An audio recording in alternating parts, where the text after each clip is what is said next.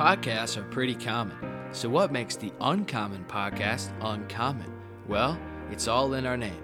I'm your host, Noah Weiss, and we at Uncommon Sports Group understand the unique pressures and temptations that come with a career in the sport industry. We provide uncommon training that helps you successfully navigate common challenges. Hit the follow button on this podcast. Follow us on Instagram, Twitter, Facebook, and LinkedIn. Check out our website and become uncommon.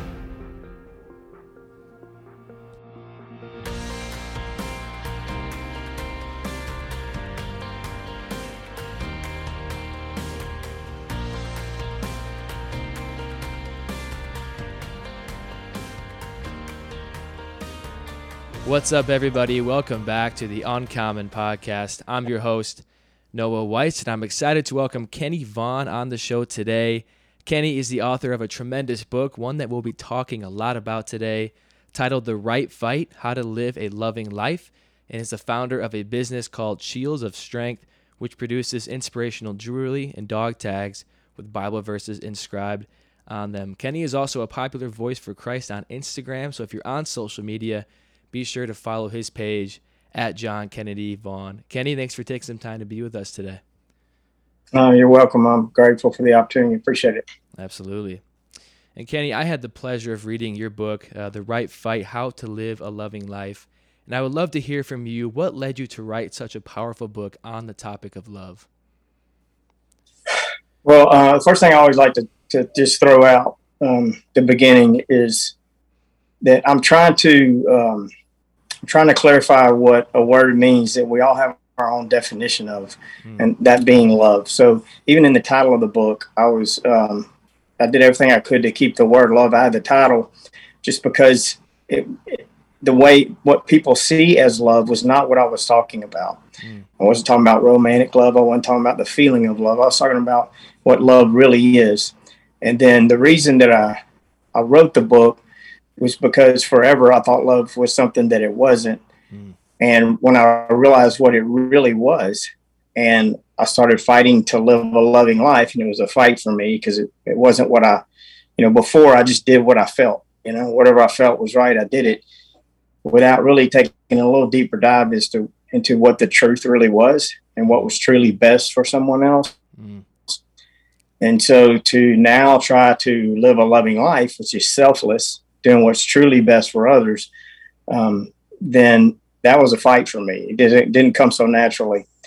But the fruit of living the loving life in my life was like so undeniable. I mean, all my relationships got better. My everything I did, it made me a better athlete, made me a better business, father, neighbor, everything. So when I realized that, I wanted to share it with my children. And my children were really young at the time, and I wasn't sure they could comprehend, So I just thought, God forbid something happens to me before I can share this with them, because I don't know anybody else saying it. I don't know how else would they learn this. I'm not saying there aren't other people saying it, but not around us. And so I wrote it all down so that if anything happened to me, they would have it. And I felt like if I could turn enough lights on, they could find their way from there. And so that was why I put it on paper. And then it was 7 years later of just going back and forth. I kept revising and updating and just keeping it fresh for them. And then at some point, I don't remember why, I think I shared it with a few people, and I started sharing it in some churches and things with the illustration of the tree and the roots and how that worked. And I got requests for that and eventually made your book. Yeah. I appreciate you sharing, Kenny. I think it is so awesome, even reading through your book, seeing such a biblical perspective as well. You took the 1 Corinthians chapter 13 and broke it down into fear and love, and just using those attributes to really describe. You really just illustrated that so well. So I think it is such an awesome way to look at love. And I do think, kind of going off your point of how do we understand the definition of love, because there is so much confusion with that word. I mean, so many people have different definitions. Oftentimes in our culture, it just translates to acceptance. So I'd love to hear just kind of what your definition of love is from a biblical standpoint. So first of all, I would say that love is something. It's not everything. and it's not anything. It's something very specific. God's word says, if you know love, you know God. If you don't know love, you don't know God, for God is love. And so what does that mean? Right? The whole world knows that love is the answer. I believe that's because we're created by God in his image to love and to be loved. And so everyone knows love is the right thing and selfishness is the wrong thing. Yeah.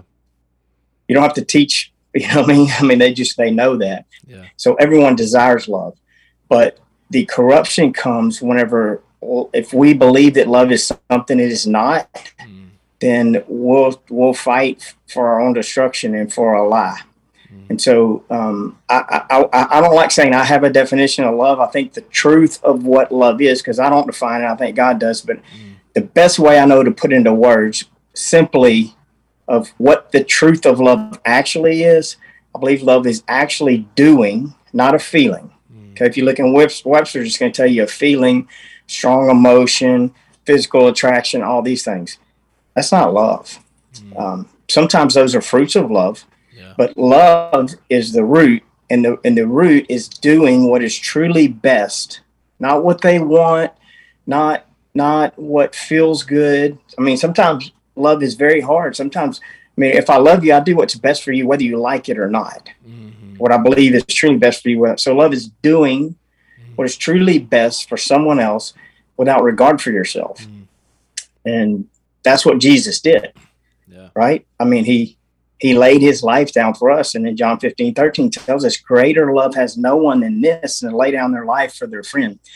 And I don't think that means lay down our life for selfishness and foolishness, but for what we believe is truly best for someone else. So just summing it up, that's the best way I know to put it into words.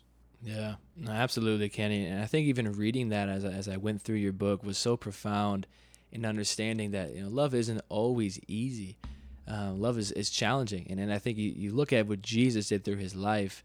Very little of what he did was easy, but it was all loving. So even just the way you put that as transformational. Yeah, I would even add to that, the most loving things we ever do are never what we want to do. And the kind of what I thought was love before I realized what love really was, I thought love was a feeling. So it was what I really wanted to do. And if I didn't really want to do it, if I didn't really feel it, then I wouldn't do it. So I wasn't loving. But just think of Jesus, right? Before he went to the cross, he says, if there's any other way that this can be accomplished, any way that this cup can pass from me, but not my will, but yours be done. Right? So he did not want to go to the cross, but he knew that was the only way, and that was what was best for us. And it was with no regard for his own life and his own self. So I would say now I think I realize that it's the most loving decisions I ever make. I don't really want to make them, but because it's going to cost me something or it may hurt me, but it's truly best for the other person. I am not talking about, I get a lot of feedback on this. I'm not talking about helping somebody hurt me in a selfish way. If someone is selfishly hurting you, you're failing to love them by allowing or enabling that, because selfishness destroys the selfish. If you say you love someone that you allow or participate in hurting you, they're destroying themselves. The selfishness is going to destroy them. They're hurting you. They're destroying their own life. Selfish people destroy themselves. So if you love them, you don't help them do that. So loving someone is, again, doing what we believe is truly best for them. And it's never best for them to be selfish. Yeah, that's very well said. Does that make sense? It does make sense. And I think, too, processing that is so helpful, right? Because sometimes love is just like, oh, I can let this person do what they want to me because out of this, it'll cost me something. But that's not always the case. So being self-aware too, and having people around you is something I always say is have some smart brothers and sisters in Christ around you that can help you, kind of walk through those situations if you're in a tough relationship with someone who's selfishly hurting you, as you kind of mentioned, Kenny. It's very well said. Yeah. Love will stop selfishness long before boundaries ever will. In other words, these lines that I draw to protect me from you, if I love you, I never need those, because long before those are ever needed, in other words, if I see that you're even considering being selfish, and I'm not talking about all the little one-offs. I mean, we're all selfish all the time. Right. But if someone is persistently and consistently selfish in the same way, especially if they're abusive or any of that stuff, the moment we see that surface, if we love that person, we step in right then. Like, at all costs, there's no way I'm going to help you do that, because it'll totally wreck your life. So it's not for me, it's for you. Yeah. I just get protected in the process. Yeah. Yeah, absolutely, Kenny.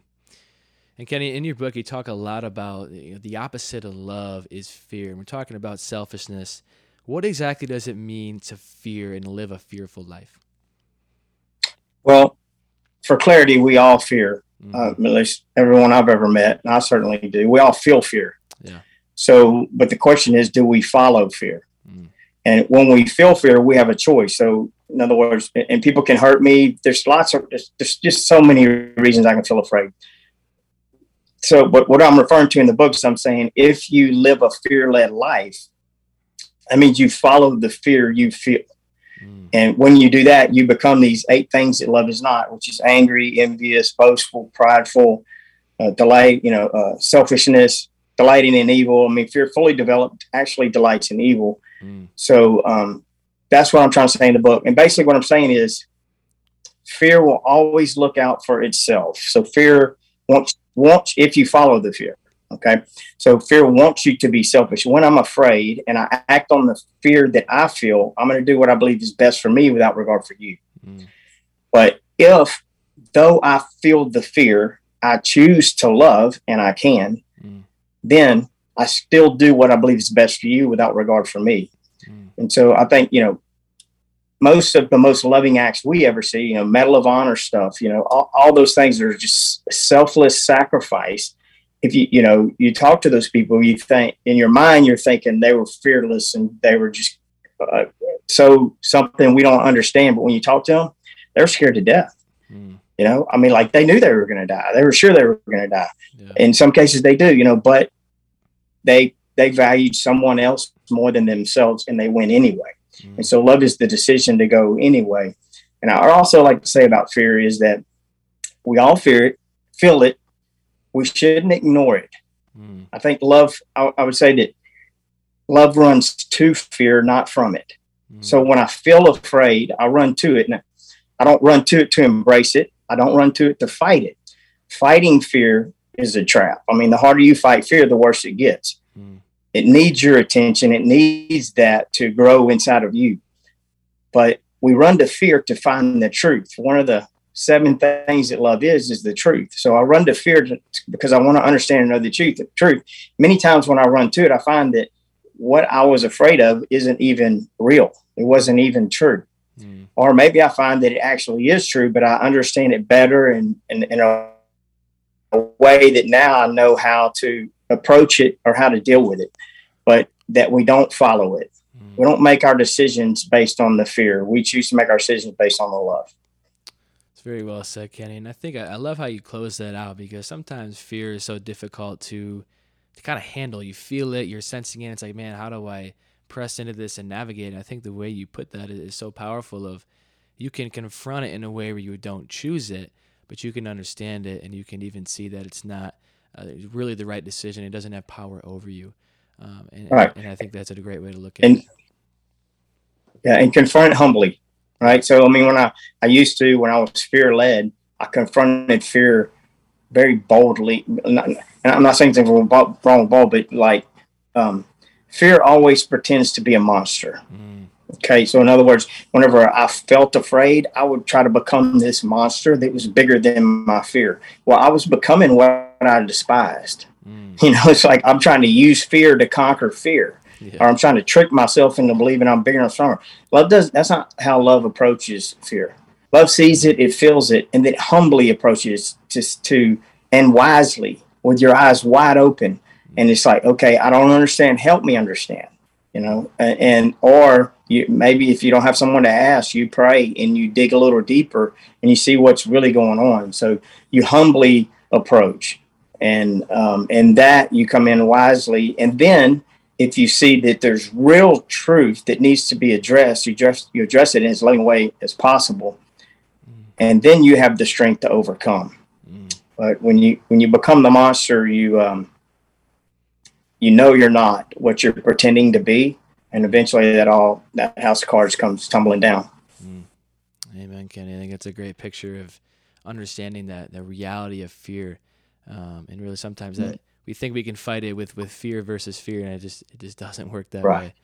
And Kenny, I think a lot of our listeners can feel challenged with living a loving life because it is difficult with our flesh and with ourselves to know how do we defeat or fear and live a loving life on our own, under our own strength. And in our network, professes faith in Christ, follows Christ. What role does a proper understanding of God's love play in living a loving life? Well, I would say, if you read The Right Fight, in the book, I try to bring it full circle and reveal this, but I don't know how anybody would ever live a loving life without Christ. And our true understanding of love comes from who he is. And when we dig deeper into who he is and what he did and how much he loves us. And I think it's so important to understand that what we get wrong so often, and I got wrong so long in my life, was I had this belief system that believed that God loved me because of who I was. And so if I was the right thing, he loved me. And if I was the wrong thing, he didn't love me. And that's all fear. I'm afraid God doesn't lead that way, and he doesn't love that way. What I had to end up learning was that God loves me, not because of who I am, but because of who he is. So God is love. Wow. And his love for me is without repentance and not based on me. Now, my life changes when I love God. So God loved me before I ever loved him. But it's when I loved him that my life changes. Now, it's his love that made the way for me to love. But when I come to understand God's love for me, then I become empowered to love. And then I get convicted to love. And then I'm actually able to see. It's almost like I had, blinders on forever. Yeah. And so I just went wherever I felt. I was just feeling my way around, following my feelings everywhere they took me. And when I came to understand God's love for me and his true love and his sacrifice, the blinders came off. Now I could see clearly, and I didn't follow my feelings anymore. I followed the truth where it took me. So I don't know how anyone loves without him. And he gives us the power to love. And then, though he gives us the power, all of that, we still have to make choices and decisions. Yeah. And those can be hard. I like every day I battle that. And my wife, consistently be telling me, hey, Kenny, you talk about this love stuff all the time, but just look at yourself. And I'm like, I know. I repent. Yeah. So repentance is my greatest friend and my only hope. But the more you live it, the more you see the fruit of it, the easier it becomes, the more obvious it becomes. But it's a decision. There's 7 things that love is. There's 8 things love is not. They're in the book. They're all in 1 Corinthians 13. And so our responsibility is to be those 7 things and not those 8. And I'm pretty good at being the 8 sometimes. I think we all are, Kenny. It's so challenging. But to your point, I think we are empowered by the love that Christ has shown us to live that loving life. And I think for our listeners, you don't have to do it on your own. And I think we always think that's the case, that it's all on us, and God's kind of, just to your point, looking at us, waiting for us to fail, and is going to be mad at us when we fail. And that's just not a proper understanding of who God is through Christ. And I think once we do understand our security in Christ and we get our vertical relationship right, our horizontal relationships become a lot stronger. Not perfect, but a lot stronger. And to your point, we all need to repent. And I think as we continue to understand what love truly means, we'll have a lot of areas to repent. Even reading your book, I felt so convicted as I was reading through the chapters, like, man, that's me. But it's a good thing to have those realizations. But I do think having a proper knowledge of an identity of who you are in Christ leads you to understand and be empowered through his Spirit to live that loving life. that is so powerful. And Kenny, kind of looking now at really the fruits of living a loving life. You talked about the 7 things love is, 8 things love's not. What is the fruit of living a loving life?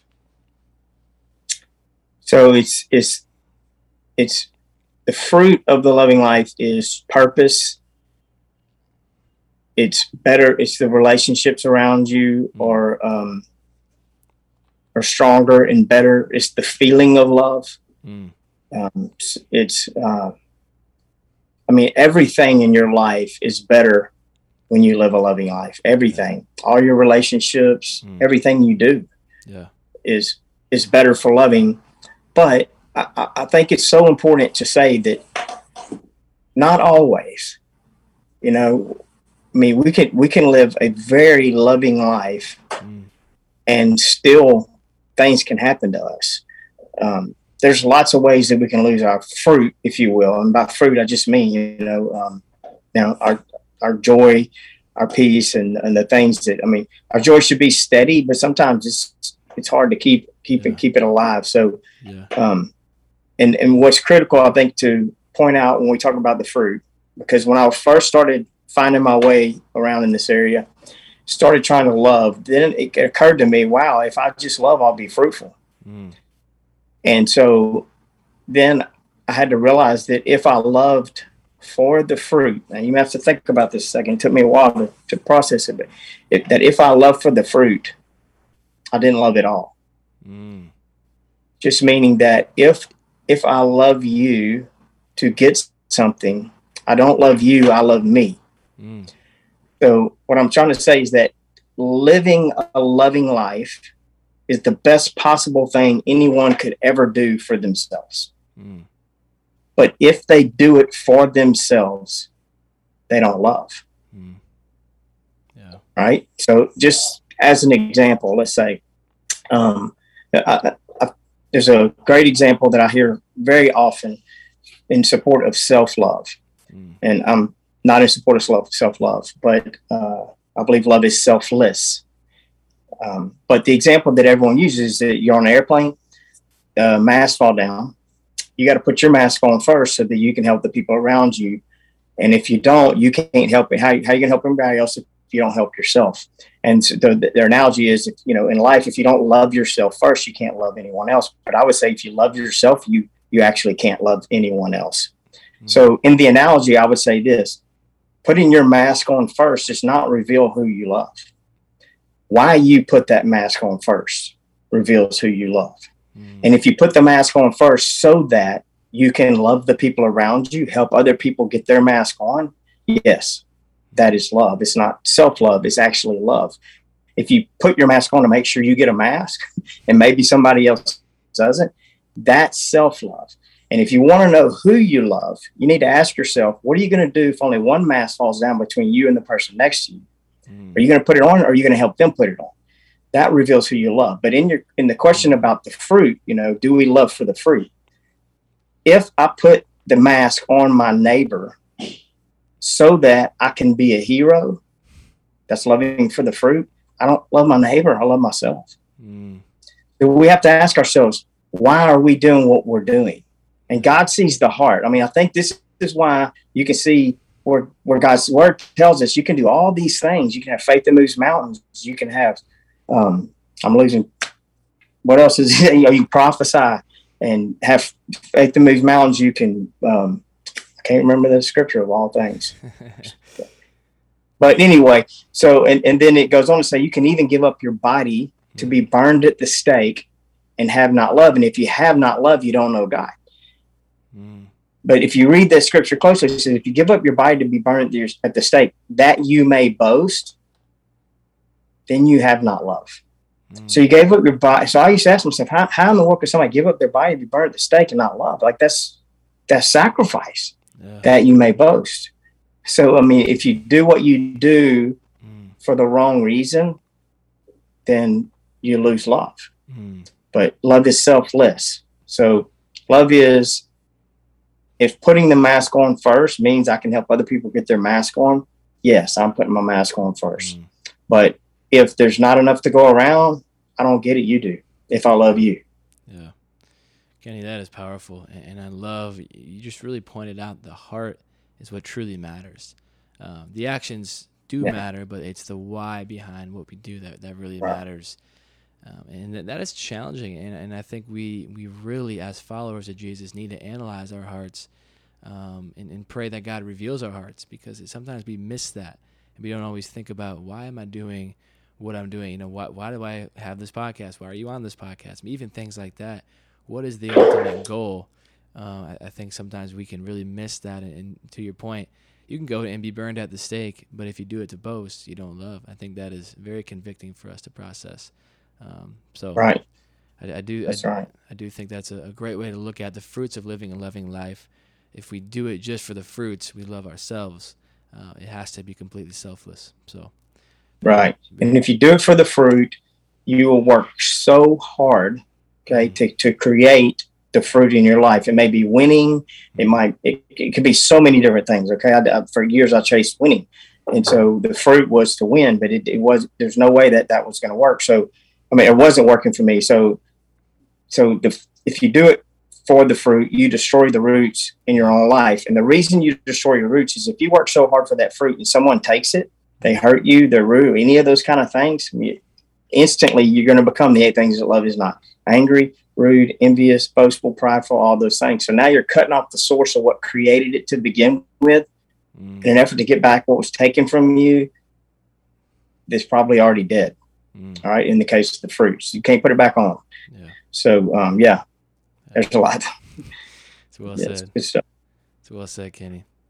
And Kenny, a follow-up, talking about the 8 things love is not, I would love to hear just what are the signs that a person is living a fruitless and fearful life? What does that look like? The person living a fruitless and fearful life, pride is probably the first sign. Because you're either, if you're living a loving life, you're truly humble and you're grateful. Yeah. And then if you're living a prideful life, then you're projecting strength all the time.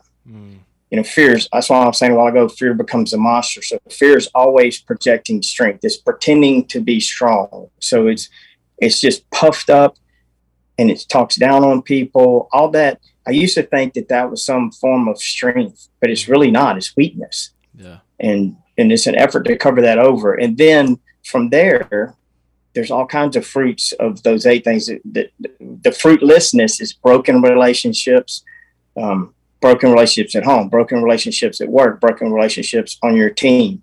It's superficial. Everything's superficial. No one's looking at the roots of what's really going on here. It's all superficial. Yeah. And it's pretending to be something that you're not.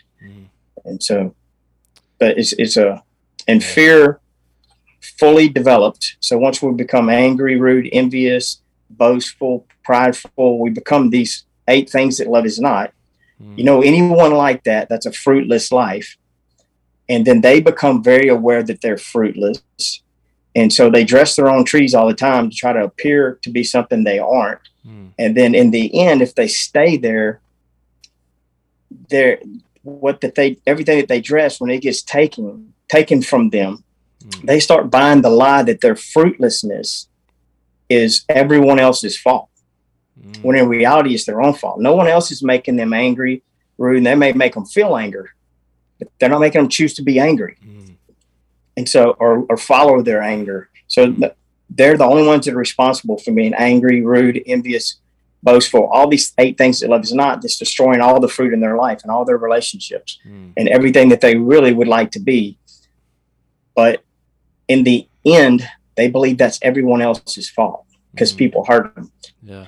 And I think that's why in the end, fearfully delights in evil, because it hates everyone.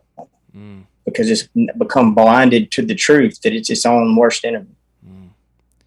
That's a profound view of fearful life, Kenny, and I think we see that so much in our world right now.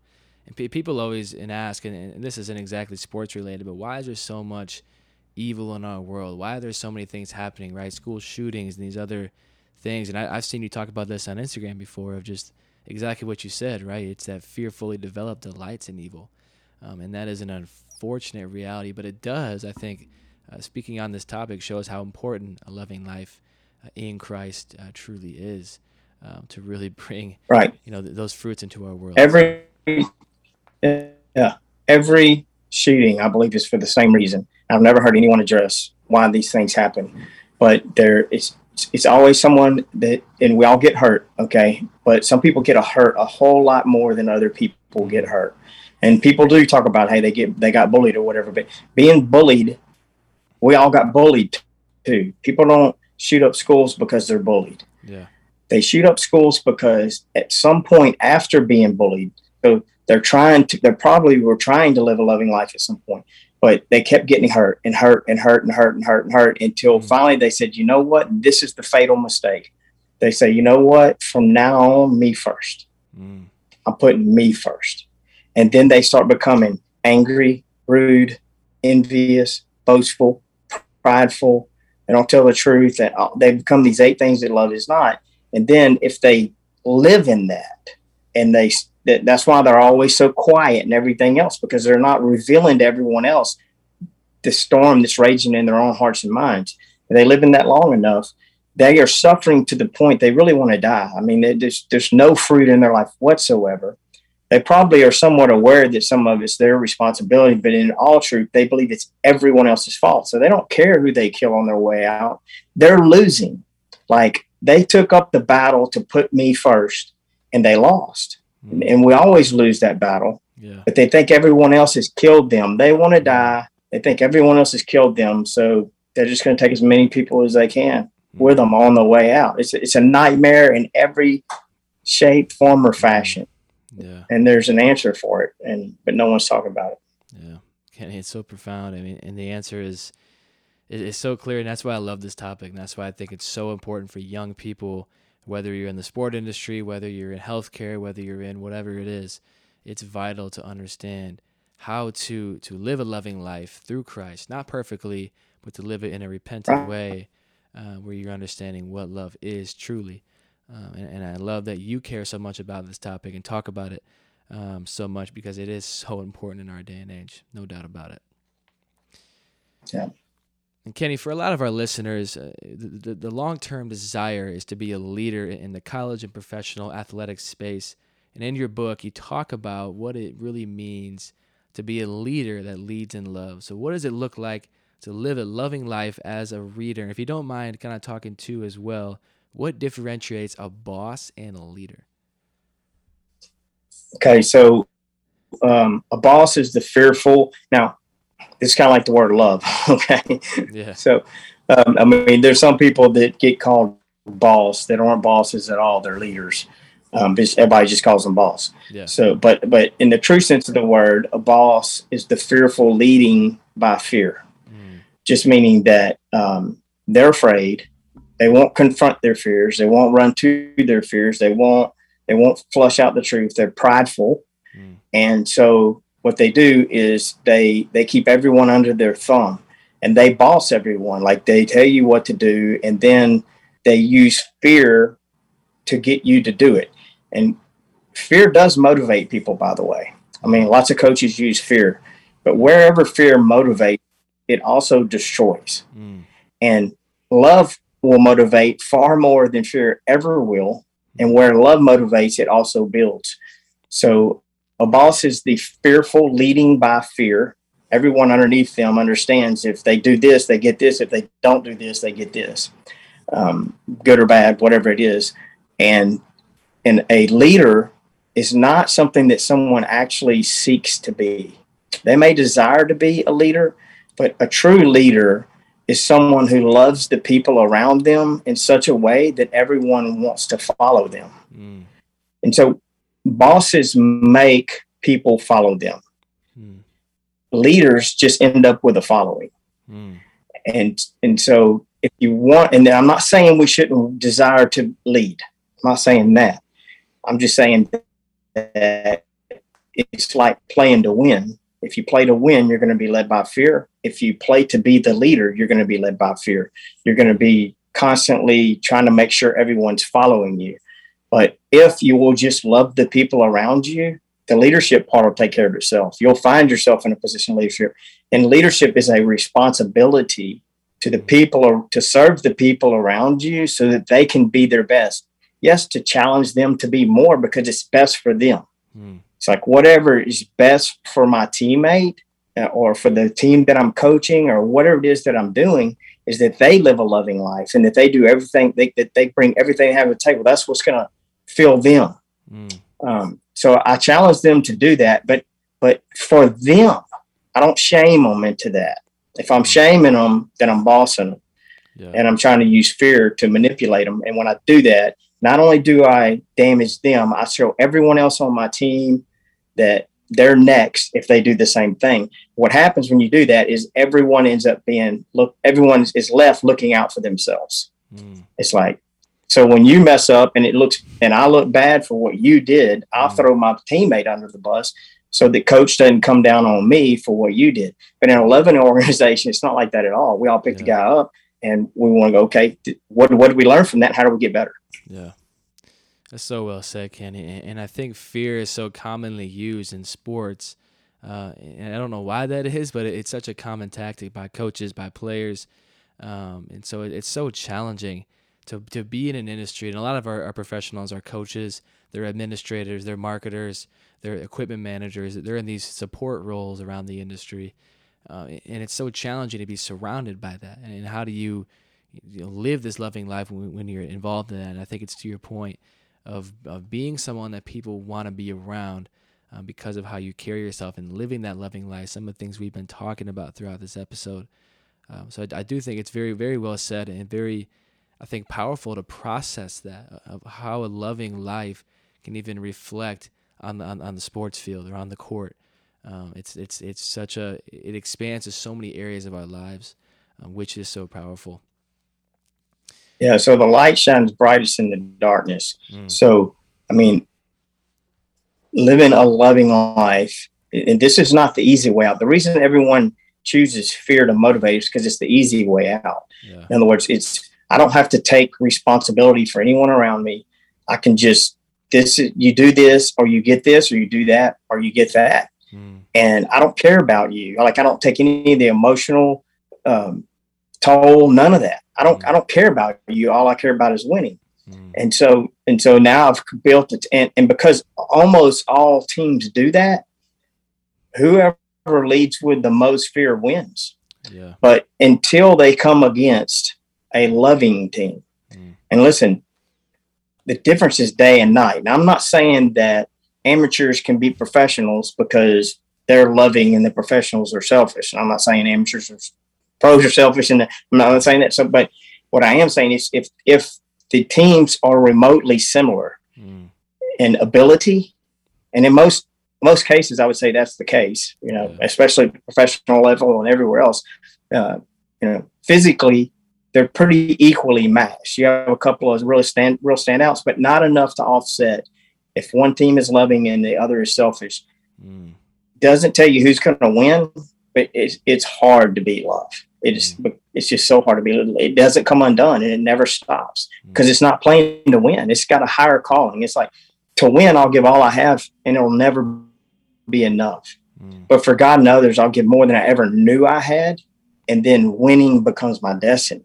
And so now I talk about that in the book, but yeah. Fear is rampant, and it's destroying a lot. It destroys lives, and it teaches young men. I've been in a lot of high school locker rooms, and it's sad, what I see in there a lot of times. And they're teaching these young men to live fear-led lives. And when they would be so much better, so much stronger, everything, if they taught them how to love.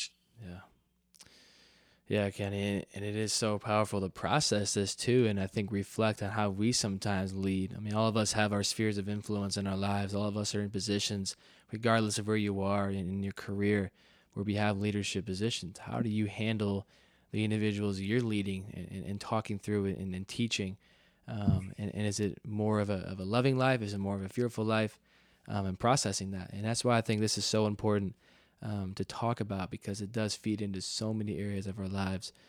As we've talked about, And Kenny, in your book, you talk about something I think is so important and so sometimes misunderstood.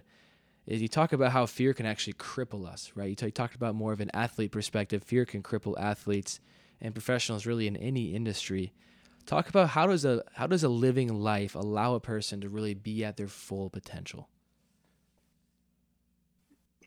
Well, if I play to win, then I'm afraid of losing all the time. Mm.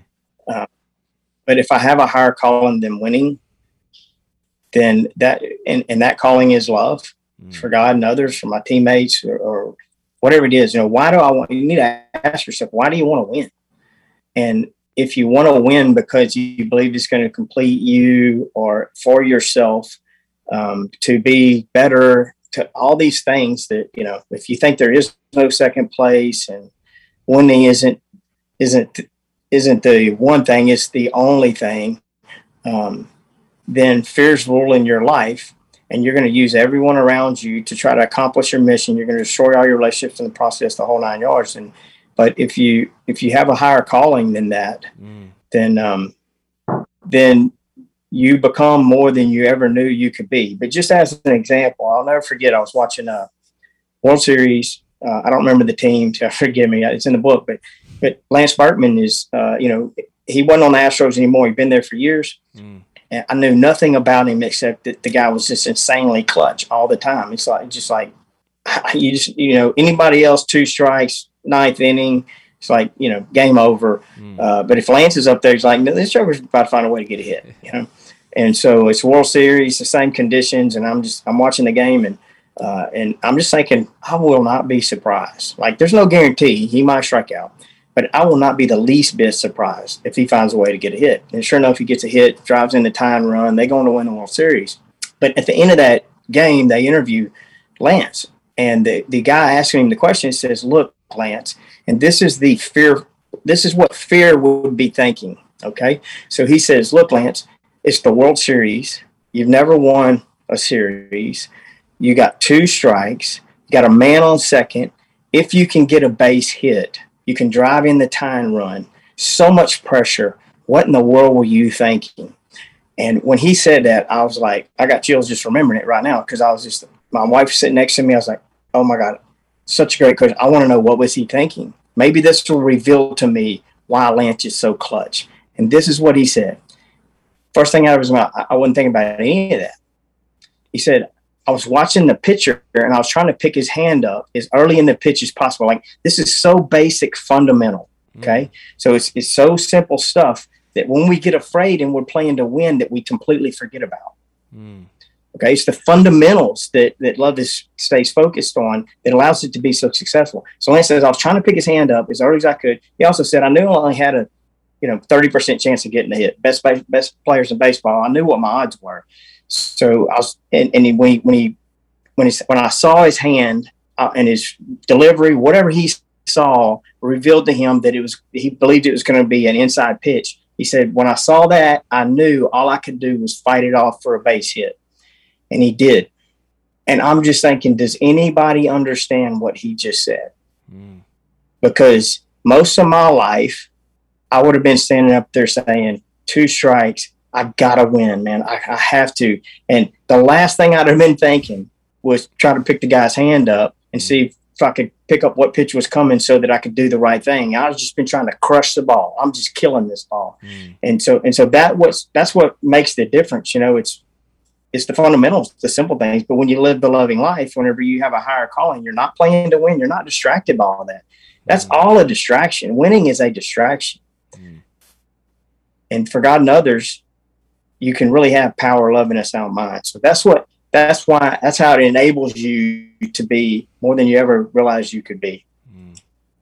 Well, Kenny, and I think that's so revolutionary to even think about, because how often do we put ourselves in a big moment where we finally reach the place where we want to go, right? So many of our listeners want to work full-time professional athletics, full-time college athletics, and you might just get there at some point in your career. But then what's the response, right? Are you going to be, to your point, living the fearful life where it's more focused on, man, I need to be successful. I've worked for this. This is about me. This is about this and that. or are you just going to do the things that you practice doing because you love others and you're selfless? And we don't always think of it like that. We think if we're going to win, we have to focus on winning. We have to focus on, the product, as opposed to just the loving life and just the fundamentals of the things that we already know.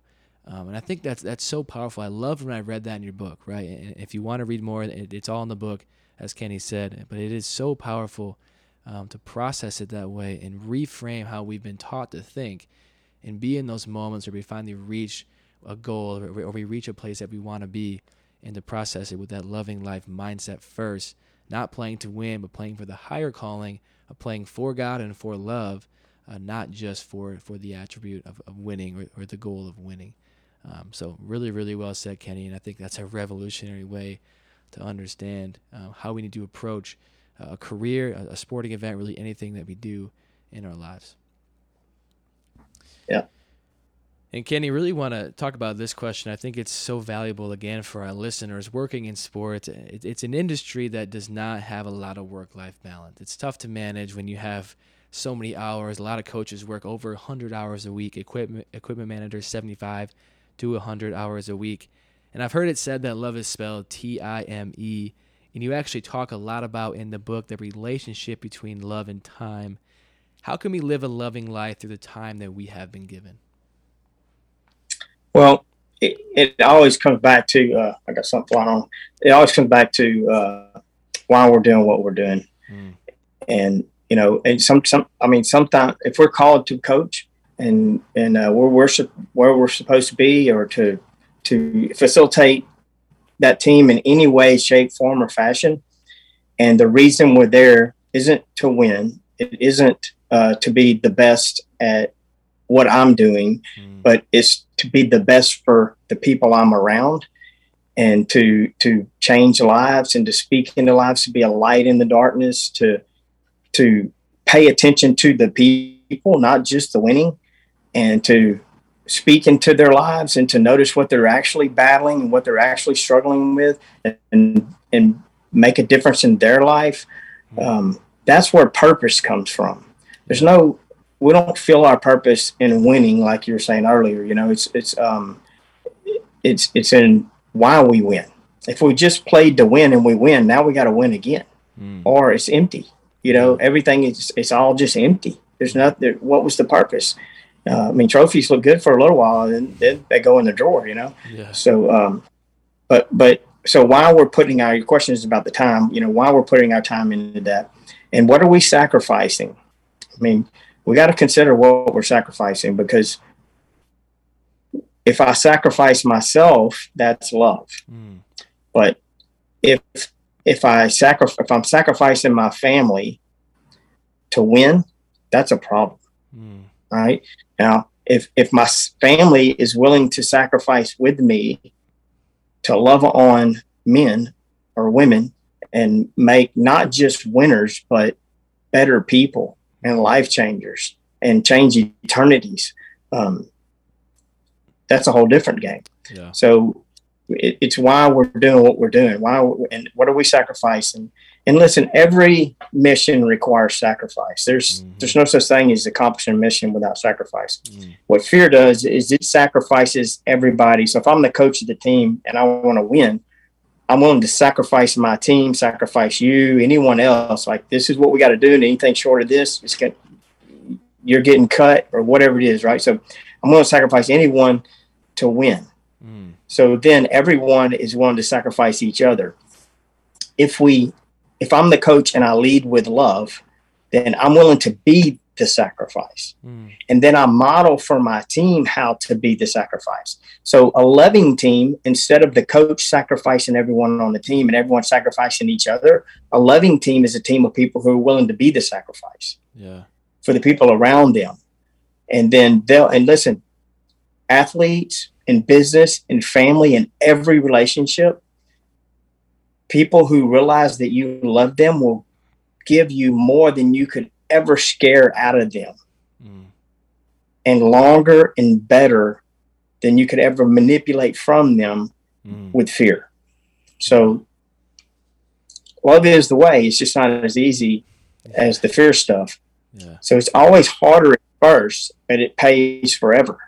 Win or not, if you built a loving team, I mean, there's going to be people calling you up later, changed my life forever, coach.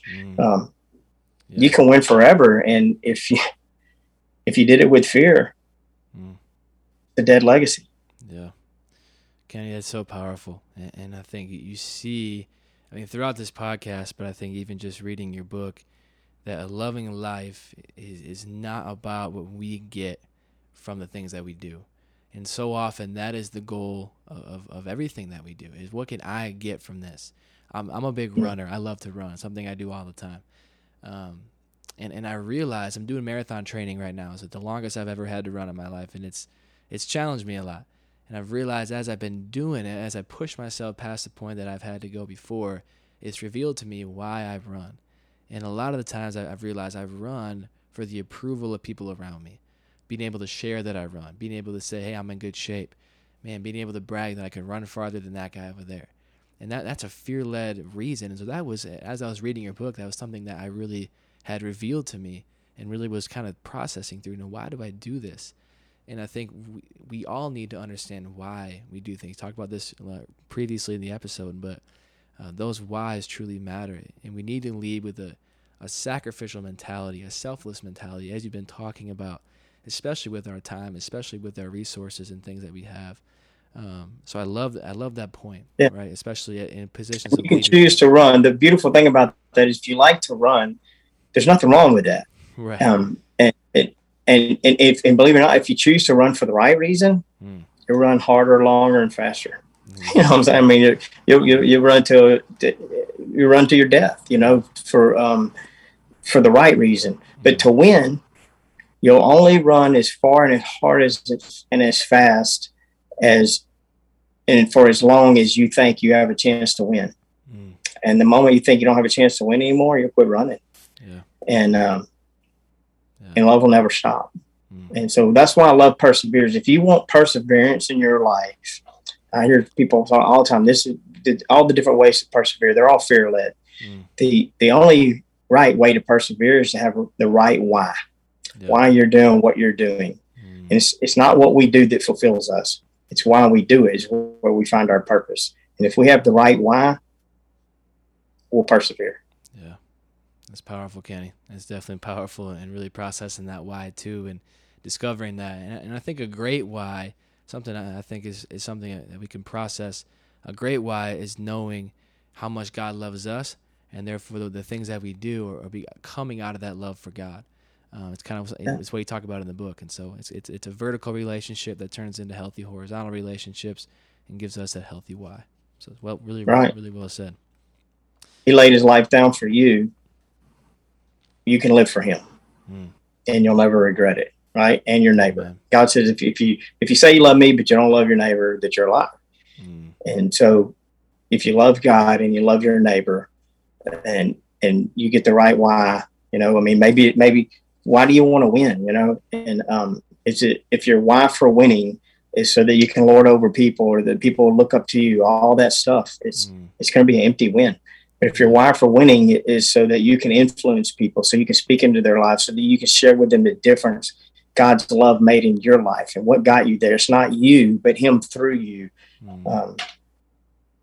That's powerful. That moves the heart. Yeah. Amen, Kenny. It absolutely does. And Kenny, you might have already touched on it already in the podcast, but I'd love to close by just hearing your advice to our listeners, young professionals ages 18 to 30 years old, who are desiring to live a loving life in their careers and personal lives. Yeah, it's harder when you're young because you got two things going on. You got one, you want to win, and then you got two, you need to win. It's like you have needs that need to be met. And so I would say, at least for me personally, it's easier now than it was then.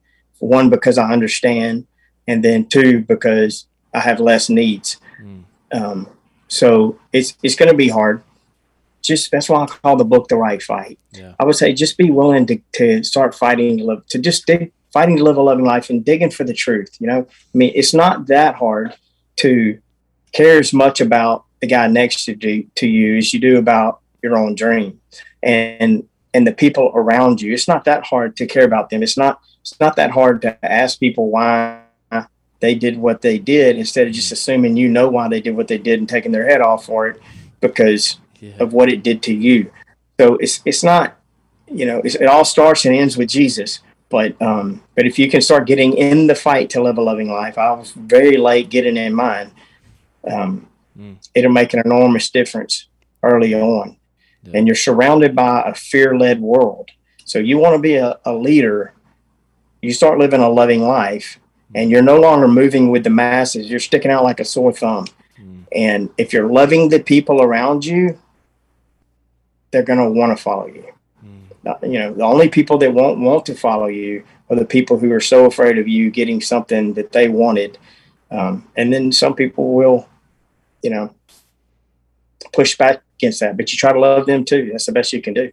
Yeah. And don't skip over the little. Another thing I tell them is the little things are actually the big things. Like, it's so easy to reveal what moves someone's heart because of what they're doing when they think no one's watching, or whenever, if it's everybody else is doing it. So I know this may sound silly, but these are the little things that are the giant things. If you're walking through the parking lot and there's trash on the ground and you walk by it and you don't pick it up, the place should have been better because you were there. Why'd you walk by it? Yeah. You're right. If you walk by a basket, you could drag in, so some guy doesn't have to drag 40 of them in. He can drag 39 in. You may, what difference? Somebody makes a difference. Yeah. But really, it speaks of who you are. Mm-hmm. And who you are will reveal what you become. And so don't skip over the little stuff and keep Jesus first. Yeah. Kenny, I love that. And I think it's, to your point, really understanding these little things do matter. And it shows how important living a loving life is, and how important it is to really trust Jesus first, to empower us to live that life, and knowing your identity in him, as we talked about before. And Kenny, if our listeners want to dive into this topic more, where can they find your book? The book's called The Right Fight: How to Live a Loving Life. It's on Amazon. It's on Amazon as a Kindle, hardback, paperback, and audiobook. And then it's also available at shieldsofstrength.com. All the books at shieldsofstrength.com are signed, if that matters to you. But that's where you can get it. I appreciate that, Kenny. This is what it looks like. That's the book, if you hadn't seen it. And so just trying to show everyone. Mm-hmm. And there's lots of illustrations in there. It's very simple. Love is very simple. And lots of real life stories to try to help turn the lights on. Yeah, absolutely, Kenny. It's an amazing read. Highly recommend you pick that up. And Kenny, appreciate you being on the show today. An absolute pleasure to hear from you. And we are praying for you as you continue to serve the Lord in your life. Okay. Thanks for having me. If you want to get involved with Uncommon Sports Group and the mission that we are on to help you navigate the sport industry as followers of Christ, apply for our academy on our website at uncommonsg.org. That's uncommonsg.org. Be sure to catch new episodes of the Uncommon Podcast every Thursday at midnight Eastern Time, as well as the full video episodes on our YouTube channel. Until next time, we pray that you will strive to be uncommon by glorifying the name of God in whatever you may do. See you next week.